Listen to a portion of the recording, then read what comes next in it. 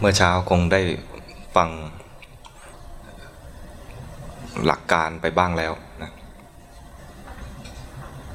ใครที่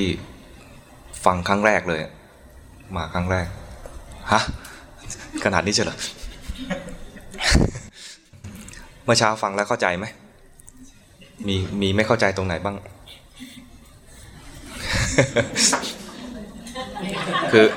ยังไม่รู้จะตั้งคำถามยังไงเลยใช่ไหม อันนี้เป็นความไม่เข้าใจแบบแท้ๆเลยเนาะเมื่อเช้ามี5-6 คน คือในแง่ของการปฏิบัติเนี่ยเริ่มต้นเลยเรื่องแรกเลยนะสำหรับคนที่จะมาศึกษาพุทธศาสนาเนี่ยต้องตั้งเป้าหมายกันก่อน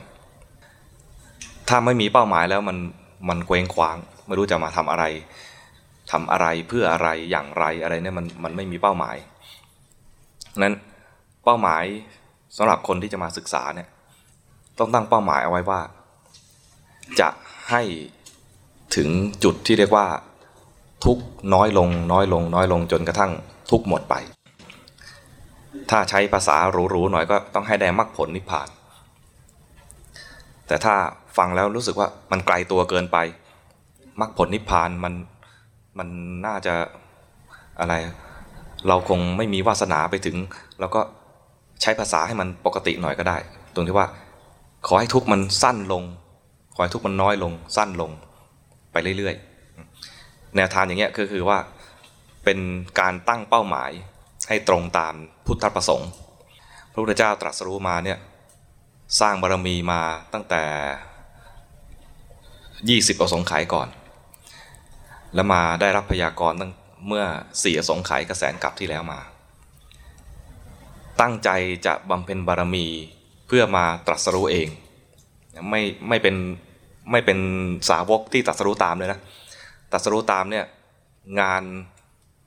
งานที่จะช่วยเหลือคนเนี่ยทำได้เหมือนกันแต่น้อยแต่พระองค์เนี่ยต้องการที่จะทำงานใหญ่ก็คือว่าตรัสรู้เองเพื่อจะพาสัตว์โลกผู้จมอยู่กับทุกข์เนี่ยให้พ้นทุกข์นี่คือเป้าหมายในงานของพระองค์งานของพระองค์คือให้พระองค์เองเนี่ยพ้นทุกข์แล้วจะพาคนอื่นพ้นทุกข์ด้วยนั้นเป้าหมายต้องให้ตรงตามพุทธประสงค์คือจะต้องให้พ้นทุกข์ทีนี้จริงๆแล้วเนี่ยใจลึกๆของพวกเราเนี่ยอย่าว่ามันเวอร์เลยนะก็คือทุกคนก็ต้องการพ้นทุกข์อยู่แหละเพียงแต่ว่าอาจจะเหนียมนิดนึงว่ามันเราคงไม่ถึงมั้งเราคงวาสนาไม่พอมั้งบุญคงไม่พอจริงๆเป้าหมายของเราจริงๆนะจริงๆพ้นทุกข์ให้มีเป้าหมายให้ชัดเจนว่าเราจะให้พัฒนาจิตใจจนถึงขั้นพ้นทุกข์ทีนี้ก็ต้องมาดูที่ว่าพ้นทุกข์เนี่ยเราจะต้องใช้อะไรในการเตรียมตัวเตรียมใจที่จะพ้นทุกข์กันบ้างความพ้นทุกข์เนี่ยมันไม่อยู่ๆจะพ้นกันได้ทุกๆคนมันต้องมีเหตุให้เกิดการพ้นทุกข์จะพ้นทุกข์ได้ต้องมีปัญญาในที่นี้เป็นปัญญาในทางพุทธศาสนาเนี่ยนะความหมายจะเป็นความหมายเฉพาะปัญญาทางโลกเนี่ยก็คือไปสอบได้ไปตอบปัญหาเก่งโต้เถียงโดยที่คนเถียงไม่ออกเถียงเขาและเขาเถียงไม่ออกเนี่ยโอ้คนนี้เก่งปัญญาเลิศอะไรเงี้ยไม่ใช่อย่างนั้นหรือว่าคิดทฤษฎีอะไรแล้วคนงงเราเข้าใจอยู่คนเดียวอย่างนั้นก็ไม่ใช่ปัญญาในพุทธศาสนาเนี่ยก็คือว่ามีปัญญาเข้าใจโลกนี้เห็นโลกแล้วเข้าใจโลกนี่คือปัญญาในพุทธศาสนาเพราะนั้นคนที่จะเกิดปัญญาได้ต้องไม่หนีโลกไม่ทิ้งโลกไม่ใช่ไปเข้าสมาธิแล้วแอบเอาจิตไปอยู่ที่ไหนสักแห่งหนึ่งไม่ใช่อย่างนั้นนะไม่ใช่ก็น้อมจิตไปอยู่ตรงไหนแล้วก็ไม่ยอมมาสัมผัสโลกเลยก็ไม่ใช่เหมือนกันเป็นปัญญาที่รู้โลกและเข้าใจโลกปัญญาที่รู้โลกและเข้าใจโลกเนี่ยเข้าใจว่าโลกนี้เกิดดับเปลี่ยนแปลงถูกปัจจัยต่างๆบีบคั้นให้เปลี่ยนแปลงเพราะโลกต่างๆเนี่ยนะที่เราพบอยู่เนี่ย มันเป็นกระบวนธรรมของเหตุปัจจัยสิ่งหนึ่งที่เกิดขึ้นและเราเห็นอยู่สัมผัสอยู่ได้ยินอยู่เนี่ยมันมาจากเหตุอีกอันหนึ่ง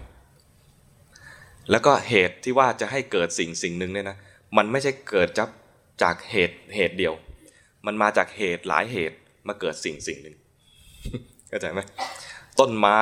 ต้นมะม่วงต้นหนึ่งเนี่ยจะเกิดขึ้นมาได้ไม่ใช่อาศัยเฉพาะเม็ดมะม่วงอย่างเดียว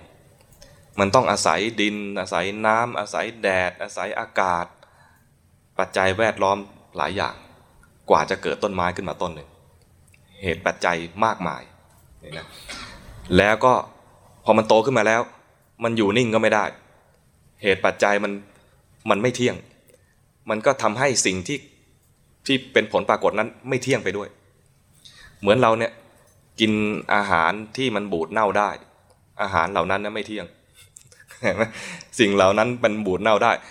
จะตั้งใจให้เราเนี่ยอยู่ยงคงกระพันอายุยืนหมื่นปีไม่ได้หรอก มันไม่ใช่ยุคของเรามันอาจจะมีบางยุคนะที่คนอายุยืนหมื่นปีนะแต่เรายุคนี้นะเป็นยุคที่อาหารมันห่วยมาก อาหาร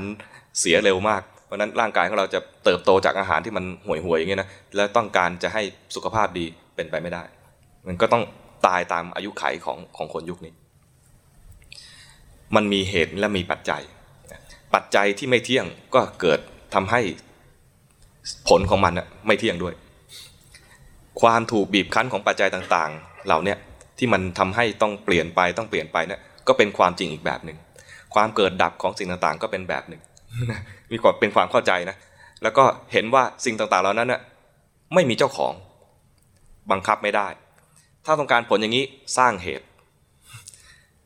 ผลที่จะเกิดอย่างเงี้ยมันมีเหตุอะไรบ้างก็สร้างเหตุอาจจะมีเหตุอยู่5เหตุก็สร้างเหตุให้ครบ5เหตุเพื่อให้ได้ผลอย่างนี้ต้องการให้มะม่วงออกก่อนฤดูกาล มันจะมาเหตุจากอะไรบ้างก็สร้างเหตุใส่เข้าไปอย่างนี้เข้าใจไหมถ้าเรารู้เหตุปัจจัยเราก็สามารถที่จะทำให้เกิดผลที่ต้องการได้ตามปรารถนาแต่ว่าผลที่ว่าเหล่านั้นเนี่ย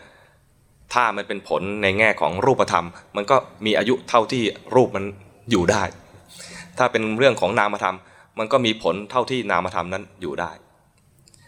ตราบใดที่ยังมีเหตุปัจจัยนั้นผลก็ยังเกิดขึ้นอยู่สม่ำเสมออันนี้การที่เราจะดูโลกและเข้าใจโลกเนี่ยก็คือว่าเข้าใจในแนวนี้จึงจะเกิดว่าเป็นปัญญาในพุทธศาสนาทำไมมันเข้าใจในแง่นี้แล้วมันเป็นปัญญาในพุทธศาสนาเพราะเข้าใจอย่างนี้แล้วมันจะไม่ยึดโลกมันเข้าใจแล้วว่าสิ่งต่างๆนั้นมันเป็นไปอย่างเงี้ยเป็นไปตามเหตุตามปัจจัยจะไปตามยึดว่าอันไหนเป็นเรายึดไม่ได้เลยความเข้าใจอย่างนี้มันจึงไม่ทุกข์กับโลกที่มันเปลี่ยนแปลงแต่ที่เราทุกข์กับโลกที่มันเปลี่ยนแปลงเพราะว่าเราต้องการให้คนนี้เป็นอย่างนี้ คนนั้นต้องเป็นอย่างนั้นสิ่งนั้นต้องเป็นอย่างนี้ตามใจเราแล้วเราไม่ได้สร้างเหตุอยากให้มันเป็นอย่างนี้แล้วไม่ได้ใส่เหตุมันแล้วมันไม่เป็นตามปรารถนาแล้วเราก็ทุกข์ต้องการพอได้สิ่งนี้ขึ้นมาแม้แต่ได้แล้วนะต้องการให้มันอยู่ตลอดไปเป็นไปไม่ได้แต่ใจเราเนี่ยไปขืนกับความจริงของโลกทำให้ใจเนี่ยต้องทุกข์อยู่เสมอใจไม่เข้าใจความจริงของโลกจึงไปขืนและไปฝืนโลกเข้าใจไหมปัญญาตรงนี้ต้องสร้างไม่ใช่อยู่ๆจะมีปัญญาฉลาดขึ้นมาเห็นโลกแล้วเข้าใจไม่ใช่อย่างนั้นนะต้องสร้างการสร้างปัญญาตรงนี้ขึ้นมาเนี่ยมันมีกระบวนการฝึกฝนที่เราจะมาเข้าคอร์สเพื่อจะมาปฏิบัติธรรมเนี่ยนะก็เป็นเข้ามาเพื่อเข้าสู่กระบวนการฝึกฝนตัวนี้ซึ่งกระบวนการฝึกฝนตัวนี้นะแล้วแต่ว่าพระพุทธเจ้าจะสอนใครส่วนใหญ่เนี่ยนะมันจะอยู่ในเรื่องของไตรสิกขารู้จักคำว่าไตรสิกขาไหมคือเรียนเรื่อง3เรื่องไตรสิกขาแปลว่าการศึกษาหรือฝึกฝน3เรื่องอะไรบ้างไตรสิกขาก็มีศีลคนไทยจะเข้าใจนะศีลสมาธิปัญญาแต่ภาษาที่ถูกต้องตรงๆให้เต็มๆนะก็คือศีลสิกขาจิตสิกขาแล้วก็ปัญญาสิกขาต้องพูดภาษาเต็มๆด้วยเพราะว่าไม่อย่างนั้นแล้วจะเข้าใจว่าศีลสมาธิปัญญาศีลก็คือรักษาศีลเนี่ยพอเข้าใจกันอยู่พอเรื่องที่2เนี่ยสมาธินะเราจะไปทำสมาธิแบบที่ผิดกันพ พอพูดภาษาเต็มของคำว่าสมาธิคือจิตสิกขาเราเข้าใจเลยว่าจริงๆมันคือศึกษาเรื่องจิตแล้วก็ปัญญาสิกขาคือทำสมาธิแล้วเนี่ยไม่ใช่ทำสมาธิแบบนิ่งๆเฉยๆหรือว่าหลบโลกหนีโลกเพราะหลบโลกหนีโลกจะไม่เข้าใจโลกเข้าใจไหม